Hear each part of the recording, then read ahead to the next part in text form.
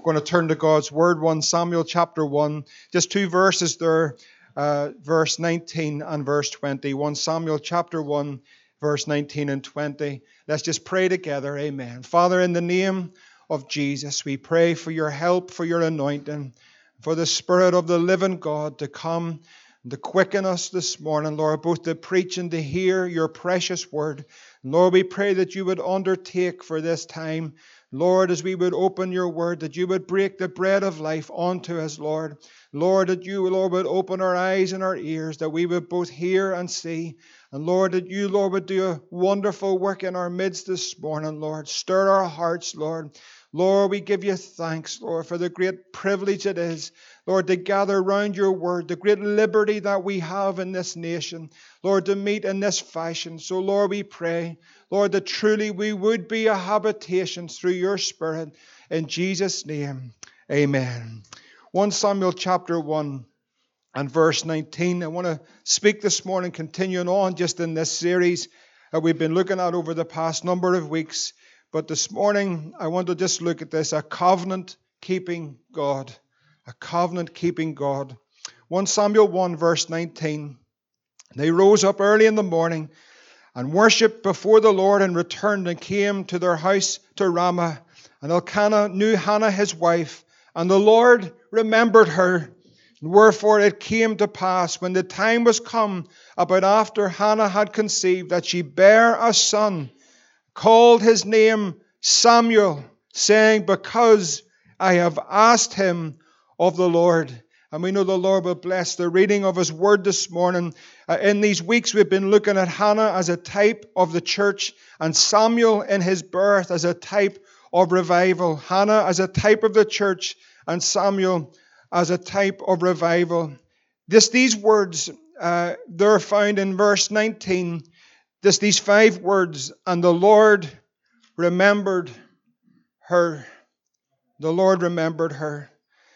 To remember, I believe Brent a couple of weeks ago touched on what it is for God to remember. We would often suggest that if someone has remembered something, that they must have forgot it in the first place. But that is not, of course, what this means. God doesn't forget. The only thing he forgets is our sin. Not lovely this morning? How can an all-knowing God forget my sin? It's absolutely wonderful. It's a powerful thing, but it's a mystery. But I tell you something, I believe it this morning. But I want to pick up on this word, remember, for a moment, and let us just look at it and understand it from a biblical point of view. In Genesis chapter 8, we're going to look at some examples where God remembers. In Genesis chapter 8, if you turn there, is the time when God was going to bring a judgment upon the earth. The rainbow in the sky that we see today is a sign of God's covenant. Whatever men take and use it for, sadly, in the world in which we live, but it's a token of God's great love and great mercy.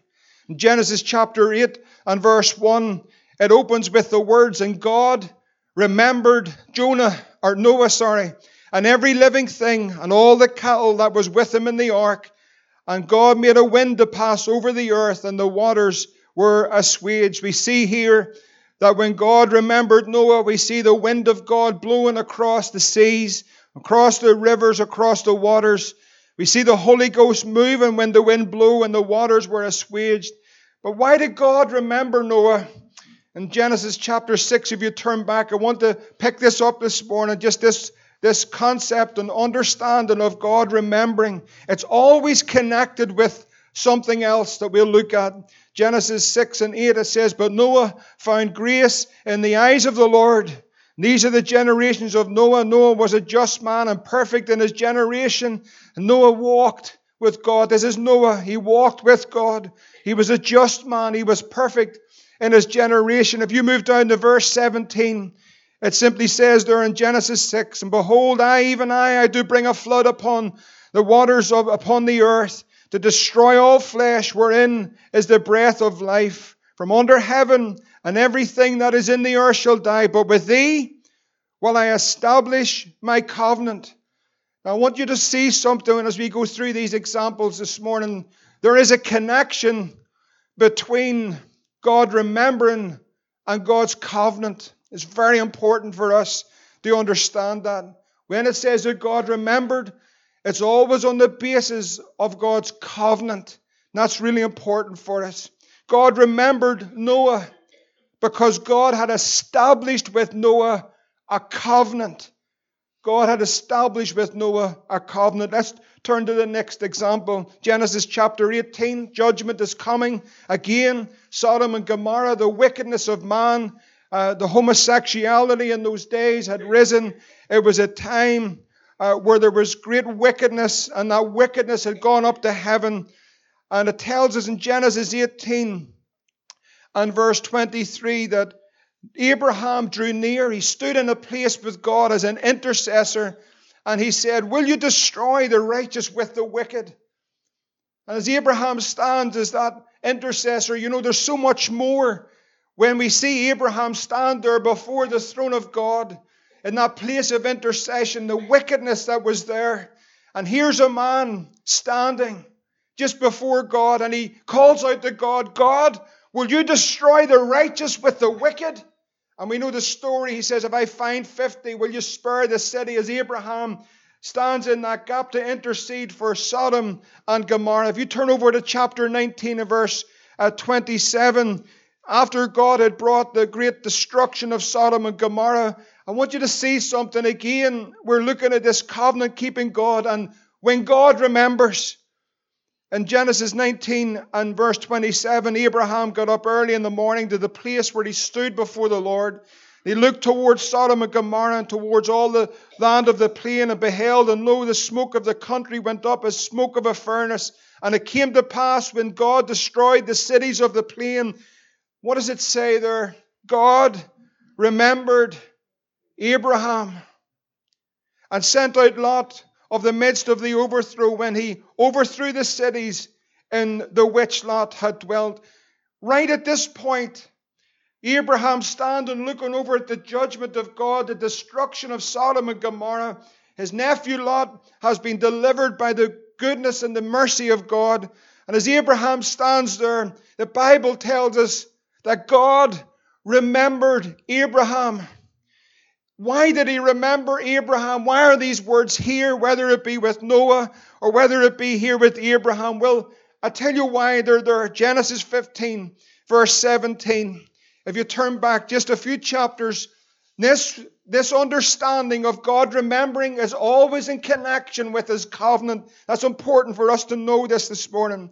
Genesis 15 and 17. It came to pass, that great hour, that hour of darkness, it seemed like the darkest hour in Abraham's life. But God was about to break through with a covenant. In Genesis 15, 17, it came to pass that when the sun went down and it was dark, and behold, a smoking furnace and a burning lamp that passed between those pieces. In the same day the Lord made a covenant with Abram, saying, "Unto thy seed have I given this land, from the river of Egypt unto the great river, the river Euphrates." You see, this covenant and this remembering of Abraham and the deliverance of Lot was because God had made a promise. We've got to know this morning. This is important for us. God had made a promise. He had made a covenant. And because He made a covenant, and because Abraham came to God on the basis not of what he thought or what he felt, he came to God on the basis of covenant. That's so important. The reason why Lot was delivered was because God had made a covenant with Abram. There was a covenant made. The reason why Noah found grace in the sight of God, because God had made a covenant with Noah. Genesis chapter 30 and verse 1. We read there of a story of a woman that bare no children. Her name was Rachel. Abraham, Isaac, Jacob. And when Rachel saw that she bare Jacob no children, Rachel, it says, Genesis 30 verse 1, envied her sister. And she said unto Jacob, "Jacob, give me children, or I'll die." You go down to verse 22, it says these words of the same chapter, Genesis 30, 22. What does it say there? And God, what does it say? Remembered Rachel.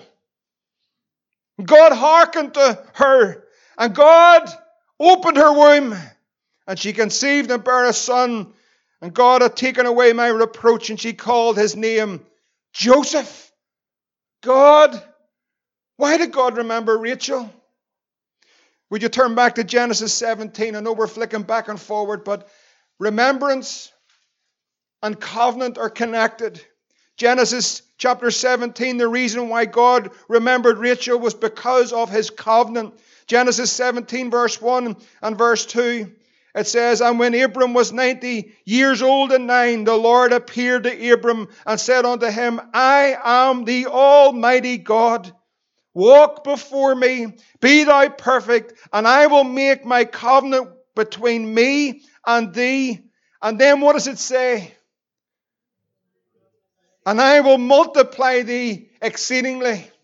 Abraham, Isaac, Jacob, but Rachel's womb is. Because God made a covenant with Abram, a couple of generations later, there's a womb that's shut. But this is what God said.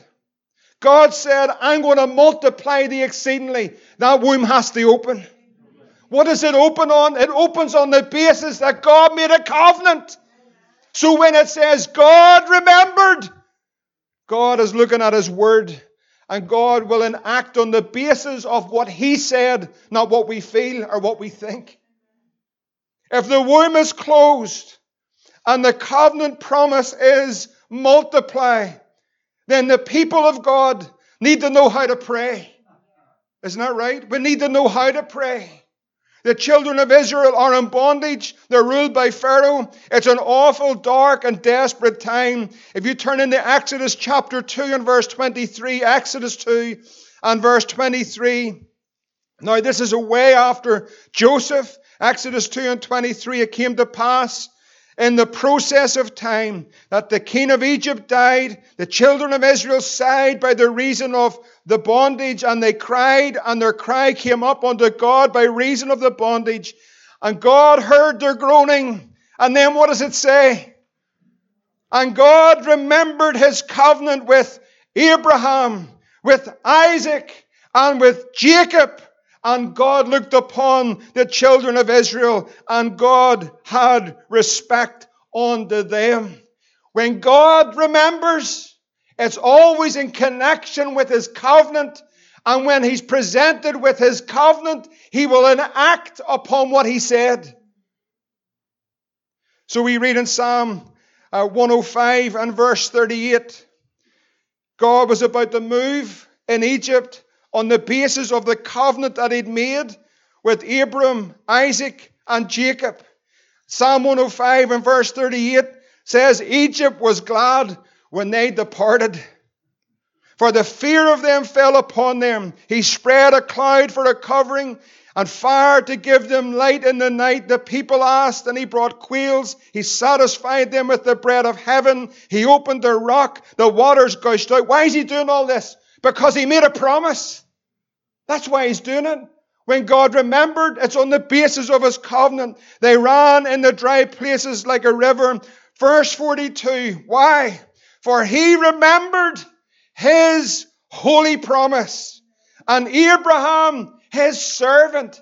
Friends, this is hundreds of years later. And he brought forth his people. How did he bring them out?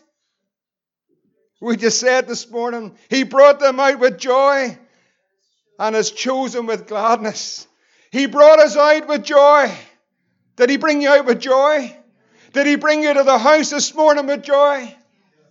Did he bring you to the house of God with joy in your heart? Did he bring you out this morning? He brought them out of Egypt with joy. Thank God this morning for the joy of the Lord. He brought me out of the miry clay. He set my feet on the rock to stay. He put a song in my heart today. Is there a song of praise, friends? He's brought you out. Oh, friends, this morning we should be the happiest people on the planet. We've been delivered. There should be a joy in our heart, an expression on our face. We're saved. Hallelujah. This is what God says about his covenant promise. Psalm 89 and verse 30. He remembered his promise. Remembered this remembrance and covenant. Psalm 89 and verse 30 says these words, if his children forsake my law, Psalm 89 and 30, walk not in my judgments. If they break my statutes, keep not my commandments, then will I visit their transgression with the rod and their iniquity with stripes. Nevertheless, my loving kindness will I not utterly take from him, nor suffer my faithfulness to fail. My covenant, what does it say? Will I not break, nor alter the thing that has gone out of my lips. That's awesome this morning. He's a covenant-keeping God. We may feel, we may be prone to wonder, we may turn, we may go cold, we may backslide, we may do all manners of things. The testimony of Israel, as we have looked this morning, throughout it all is bared there for our admonition and our example. But let me tell you something about God and His covenant promise. What the Word of God tells us this morning, my covenant will I not break, nor alter the thing that has gone out of my lips. Remember, Vine's Expository Dictionary of Biblical Words gives us this here example. Remember is used of God in respect to His covenant promises and is followed by an action to fulfill His covenant. I'm going to say that again. Remember is used of God in respect to His covenant promises and is followed by an action to fulfill His covenant. In other words, simply this morning, if God has said something, He never lies. And His word is true. And you can take this word this morning, saint of God. I want to encourage you in how we should pray. And how we should pray. I want to encourage you this morning that when you come to God, that you come not this morning just on what you think or how you feel, or some just rambling words out of our mouth, but get a hold of what God says concerning what you're going through. Many are the afflictions of the righteous, but the Lord's going to deliver them out of them all. That's what He said. And if He never breaks His word and His promises are true, if I'm sick this morning, then this word says to me that by His stripes I am healed. I don't come on how I feel or what I think or my idea. I come this morning on the basis of God's word. If you've got a loved one outside of Christ, you brought them up in the way of the Lord. This is what the book says. Train a child up in the way of the Lord, and when he is old, he shall not depart. Ian Malcolm said, no, this morning, there's a God in heaven, and there's a praying mother, and when he is old, he shall not depart. Well, it doesn't look like that like this morning. But friends, faith is not looking at what we see around us. Faith is believing God's precious word this morning. You come into this house, your mind is troubled. The torments of this world and life and circumstances. The Bible tells me this morning, He shall keep in perfect peace whose mind is stayed on Thee. You understand this morning? So when we pray, we got to pray God's word. We can't pray opinions, what we think, and all the razzmatazz and going around the world and looking at this, that, and the other, and what I think. Friends, we got to get before God and start to quote the word of God to Him. Lord, You've said it in Your word. We believe it, and we'll pray it. God gives attention to a people that pray His word. That pray His word. Not my word, but His word. In Jeremiah 31 and 33, the wonderful revelation of a new covenant promise. Listen this morning, God will not break His promise. God will not break His promise. He's a covenant-keeping God. In Jeremiah 31 and 33, this is the covenant that I will make with the house of Israel after those days, saith the Lord. I will put my law In their inward parts I'll write in their hearts. I'll be their God, and they'll be my people. And they shall teach no more every man his neighbor and every man his brother, saying, Know the Lord, for they shall all know me, from the least of them to the greatest, saith the Lord. For I will forgive their iniquity. And I love this remembrance. And I'll remember their sin no more. What's that based on? It's based on a covenant and the blood of the New Testament. It's an everlasting covenant. Listen to this morning. Titus 1 and 2 says this covenant that we're talking about, that we have been brought into as the sons of God. Titus 1 and 2, in the hope of eternal life, which God that cannot lie, listen to this, promised before the world even ever began. This was a covenant that was made. We looked at the Godhead last week, but this was a covenant that was made between the Father, between the Son, and between the Holy Ghost. It was quoted in prayer this morning, for God so loved the world. What did he do?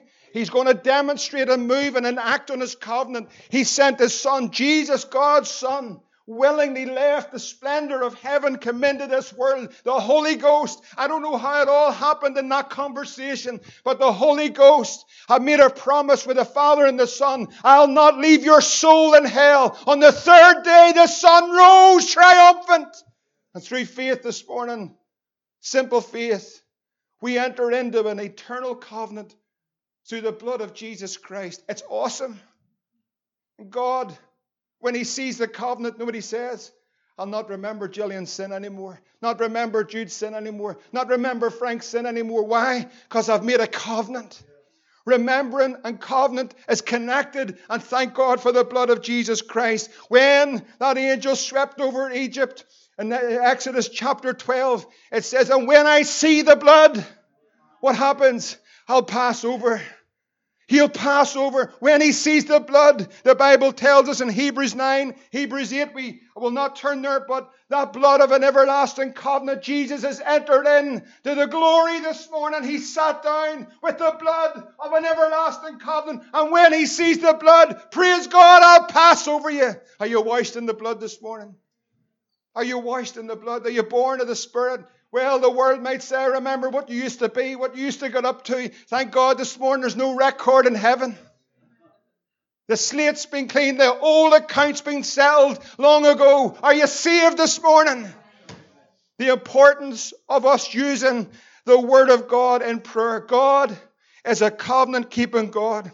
Andy mentioned it this morning about the Jewish people. On the 14th of May, 1948, God birthed a nation, or reborn a nation, brought them back to their land in a night. Why did he do that? Well, it was the UN, and it was the British were involved, and the Turks were involved. No, God's above all the nations of this world. God brought that people back on the 14th of May, 1948, and one of the most significant occurrences that has been mentioned already this morning, and the whole aspect of prophecy, that's an indicator that Christ is about to come. Why did he do it? 2,000 years later, I'm going to tell you something. He's not confined by time. He's not looking at the clock this morning, the big hand or the wee hand. I'm going to tell you something. His eternal purpose is working. But I tell you why he done it. Because he said in his word. No matter what you do this morning, no matter what you think this morning, when all the theologians that get out all their books and they start to write all their stuff, listen, friends, doesn't matter what man writes. It's what God said. You're not going to change it. And so in Acts chapter 1 and verse 4, being assembled together, he commanded them that they should not depart from Jerusalem. This is all in the everlasting covenant in his blood. But what did he say? Jesus, wait for the promise of the Father. He told them to wait for a promise. Which saith he, ye have heard, for John truly baptized with water, but ye shall be baptized with the Holy Ghost not many days hence. Here's a promise. Here's a promise. Where is the promise found? It's found in the statement of faith of our church. No, it's found in God's precious word. What does it say? Wait for the promise. And that promise is the baptism with the Holy Ghost. God made a promise. The baptism in the Holy Ghost. Never mind the debating, the doubts, and all the theologians and what church say and tradition say. I tell you, just a saint that we come this morning and say, God, you said in your word that there's a promise for me. And I come by faith this morning, not on the basis of church tradition, what the preacher says or what all the theologians, all the experts say, that it's not real, it doesn't happen, it's just for them. And what did God say? He says there's a promise. And you come on the basis and you pray God's word this morning. Let me tell you, by faith, receive the promise of the Father, the baptism in the Holy Ghost. 1 Peter 2:24, his word says, who his own self bare our sins in his own body on the tree, that we being dead to sin should live unto righteousness, by whose stripes we are healed. Healed. What does his word say? What does his word say? When we pray, we must pray God's word. I want to encourage you, saints of God, in prayer meetings, pray the word of God. Pray what God says. Come on the basis of what his word says. God speaks many times in the scriptures of people coming and honoring him with their lips, but their heart's not there. In other words, there's just talking. I tell you another thing that's very important.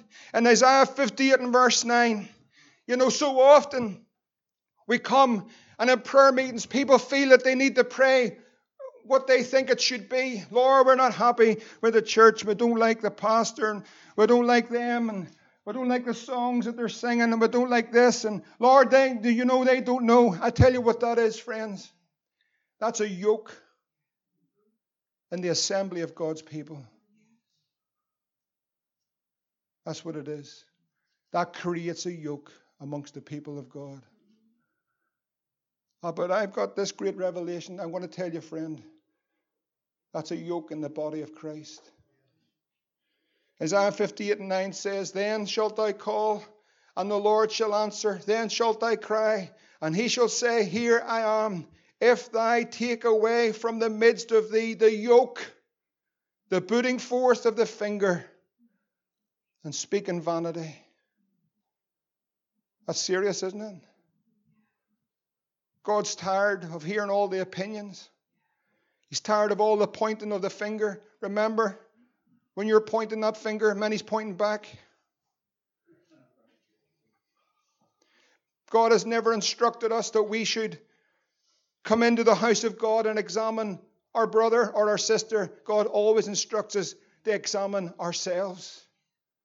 And so when we come just with a judgment on everything else that's happening and all the flaws and the failures, let me tell you something, you've created a yoke.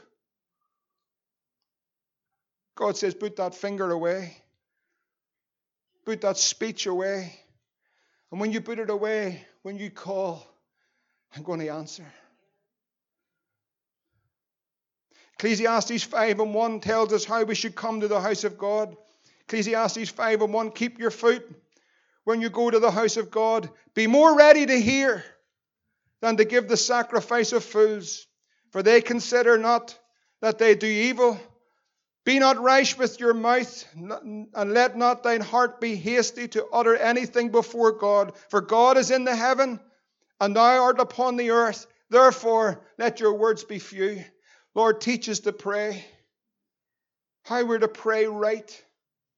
We're to pray the Word of God. We got to come to God on the basis of His Word, on the covenant and the promise that we have, and through the blood of Jesus Christ, the words and God remembered Hannah should penetrate every heart this morning and know that God is a covenant-keeping God. In 2 Chronicles and verse 7, and we've read these verses so often, so many times, many people would think that that has nothing to do with us today, and how wrong that is. In 2 Chronicles 7 and 12, when the Lord appeared to Solomon by night, the Lord appeared to Solomon by night, said unto him, I've heard your prayer, chosen this place to myself for a house of sacrifice. Verse 13, if you ever come to a day, as God's people, when if I shut up heaven that there's no rain, if I command the locust to devour the land, if I send pestilence among my people, if that is a day, if we can see spiritually That's the day we're living in. There's a judgment upon the nations because the nations turn from God. And we can see that there's a day where we're longing for the showers of blessing. We thank God for the mercy drops. But the locusts are devouring the land. That speaks of judgment. Pestilence is among the people. But he said in that day, if my people, which are called by my name, what does he say to do? Humble themselves, pray. How do we pray? Pray according to the word of God. Seek my face. Turn from their wicked ways. What does he say he'll do? Then I'll hear from heaven. I'll forgive their sin. What will happen? I'll heal their land. How the land needs a healing. We come this morning on the basis and boldly on the basis of the blood of Jesus Christ. Hebrews tells us, let us come boldly to the throne of grace, that we may obtain mercy, find the help in the time of need. We come with faith in our hearts, knowing that without that it's impossible to please him. For he that cometh to God must believe that he is. What is he, friend? What do you believe he is this morning? What do you believe he is? What do you believe God is? He's a covenant-keeping God. He'll perform his word. If we come this morning believing that he is, brothers and sisters, he'll respond. As Samuel is about to be born, the Hebrew Shemuel simply means to hear, two words, to hear intently or intelligently. And the other word, El, is God Almighty. The Almighty hears. Isn't that wonderful? The Almighty hears this morning. God remembered Hannah. The Almighty has heard my cry. The Samuel is born. He hears. And when that little baby brings forth that joy and that life, when the time was come about for Hannah to conceive, she bare a son, called his name Samuel, because I have asked him of the Lord. Samuel in his birth would end the era of the judges, of a corrupt priesthood, of a backslidden people, and a fresh call would come for a people to come out and to serve God. If ever that's the day we're in, it's today. A Samuel is about to be born. A people have cried before the Lord in faith, believing his word. Lord, we're your people. We come, Lord. We're tired of all the backsliddenness. We're tired of ourselves and the destitution. We're tired of a nation being plummeted deeper and deeper into sin. But then there's a Samuel about to be born. And friends, when that happens, as we come to a close in the next 5 minutes or so, but when that happens, we need to know that God works suddenly. He works suddenly. In Isaiah chapter 66, this should encourage us this morning, I pray, but Isaiah chapter 66, we turned to it last week just for the first couple of verses. I'll touch on them quickly, but move through this great chapter, the last chapter in Isaiah 66. It says in the opening verse, thus saith the Lord, the heaven is my throne, the earth is my footstool, and where is the house that you'll build unto me? Where is the place of my rest? For all these things hath mine hand made, and all those things which have been, saith the Lord. But now I'm looking for a man. Remember we talked about it last week. Now he's looking for someone. He's looking what attracts him to this house this morning. Remember we talked about it last. What's the attraction? What's God looking for? Well, he says, this is what he says. All those things, but to this man am I looking, even to him that is poor and of a broken or a contrite spirit, and he trembleth at my word. Now that's what God's looking for. We want to know what God's looking for this morning. This is what God's word tells us. That is what he's looking for. He that killeth an ox as if he slew a man. He that sacrifices the lamb as if he cut off a dog's neck. He that offereth an oblation if he offered swine's blood. He that burneth incense as if he blessed an idol. Yes, they have chosen their ways, and their soul delighteth in their abominations. That's what the world are going to do. But I'll also choose their delusions. I'll bring their fears upon them, because when I called, listen this morning, when I called, Listen carefully. When I called, this is what God says. When I called, nobody answered. Nobody responded. When I speak, they did not hear. But they did evil before my eyes and chose that in which I delighted not. Verse 5 says these words, hear the word of the Lord, ye that tremble at his word. Your brethren that hated you, that cast you out for my name's sake, said, let the Lord be glorified. But he shall appear to your joy, and they shall be ashamed. There's a voice of noise from the city. There's a voice from the temple. There's a voice of the Lord that rendereth recompense to his enemies. And then this is it, friends. Before she travailed, she brought forth. And before her pain came, she was delivered of a man-child. Have you ever heard something like that? Have you ever heard of a woman? And it would be wonderful for you, I'm sure, ladies, to go into labor and not have any pain. Have you ever heard anything like that, Paula? A woman in labor, but no pain, no pangs. Have you ever heard such a thing? Who has heard such a thing? Before her pain came, she was delivered. Shall the earth be made to bring forth in a day, or shall a nation be born at once? Have you ever heard such a thing? I've already touched on it, but friends, way back when God's people were delivered out of Egypt, in one night, 600,000 footmen with their wives, their families, and a mixed multitude marched out of Egypt in one night. Have you ever heard such a thing? In one night, God delivered his people. It says they walked out rank and file. They plummeted the treasures of Egypt. They left with everything. Their pockets were filled with all the treasures of Egypt. They walked out rank and file. They were slaves for hundreds of years. And on one night, God delivered them by his great power. They walked out rank and file, and he wouldn't even let a dog bark at them. That's God. In one day, and I've mentioned it already, on the 14th of May, 1948, in one day, it was a miracle. It was a miracle. When we read these verses, it's important to know that this is God working suddenly. Who's heard such a thing? Who's seen such a thing? Shall the earth be made to bring forth, or shall a nation be born at once? For as soon as Zion travailed, she brought forth her children. Shall I bring to birth and not cause to bring forth, saith the Lord? Shall I cause to bring forth and shut the womb, saith the Lord? Rejoice ye with Jerusalem. Be glad with her, all ye that love her. Rejoice for joy with her, all ye that mourn in her. From the birth of the church and every subsequent revival that's ever taken place that is known and unknown, I want to tell you how it's happened. It's happened suddenly. This verse speaks of God dealing with his people, Israel, and it also speaks of God dealing with the church of Jesus Christ. It was born in an upper room, and suddenly there's 3,000 souls that have been brought into the kingdom.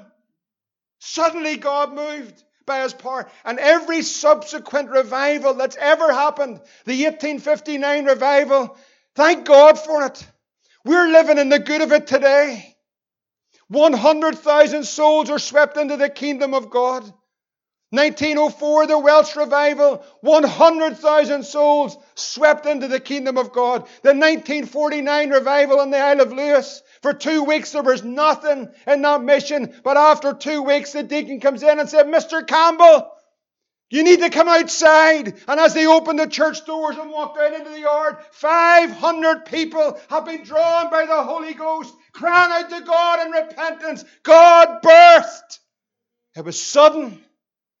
And we need to know, brothers and sisters, in the day of people trying to apologize nearly for God, he moves suddenly, unexpectedly, in an hour that you think not. He's going to wrap this whole thing up when he comes for his church. Friends, I'm going to tell you, it's going to happen suddenly. You can say this morning, will there be no warning? Friends, you're getting one now.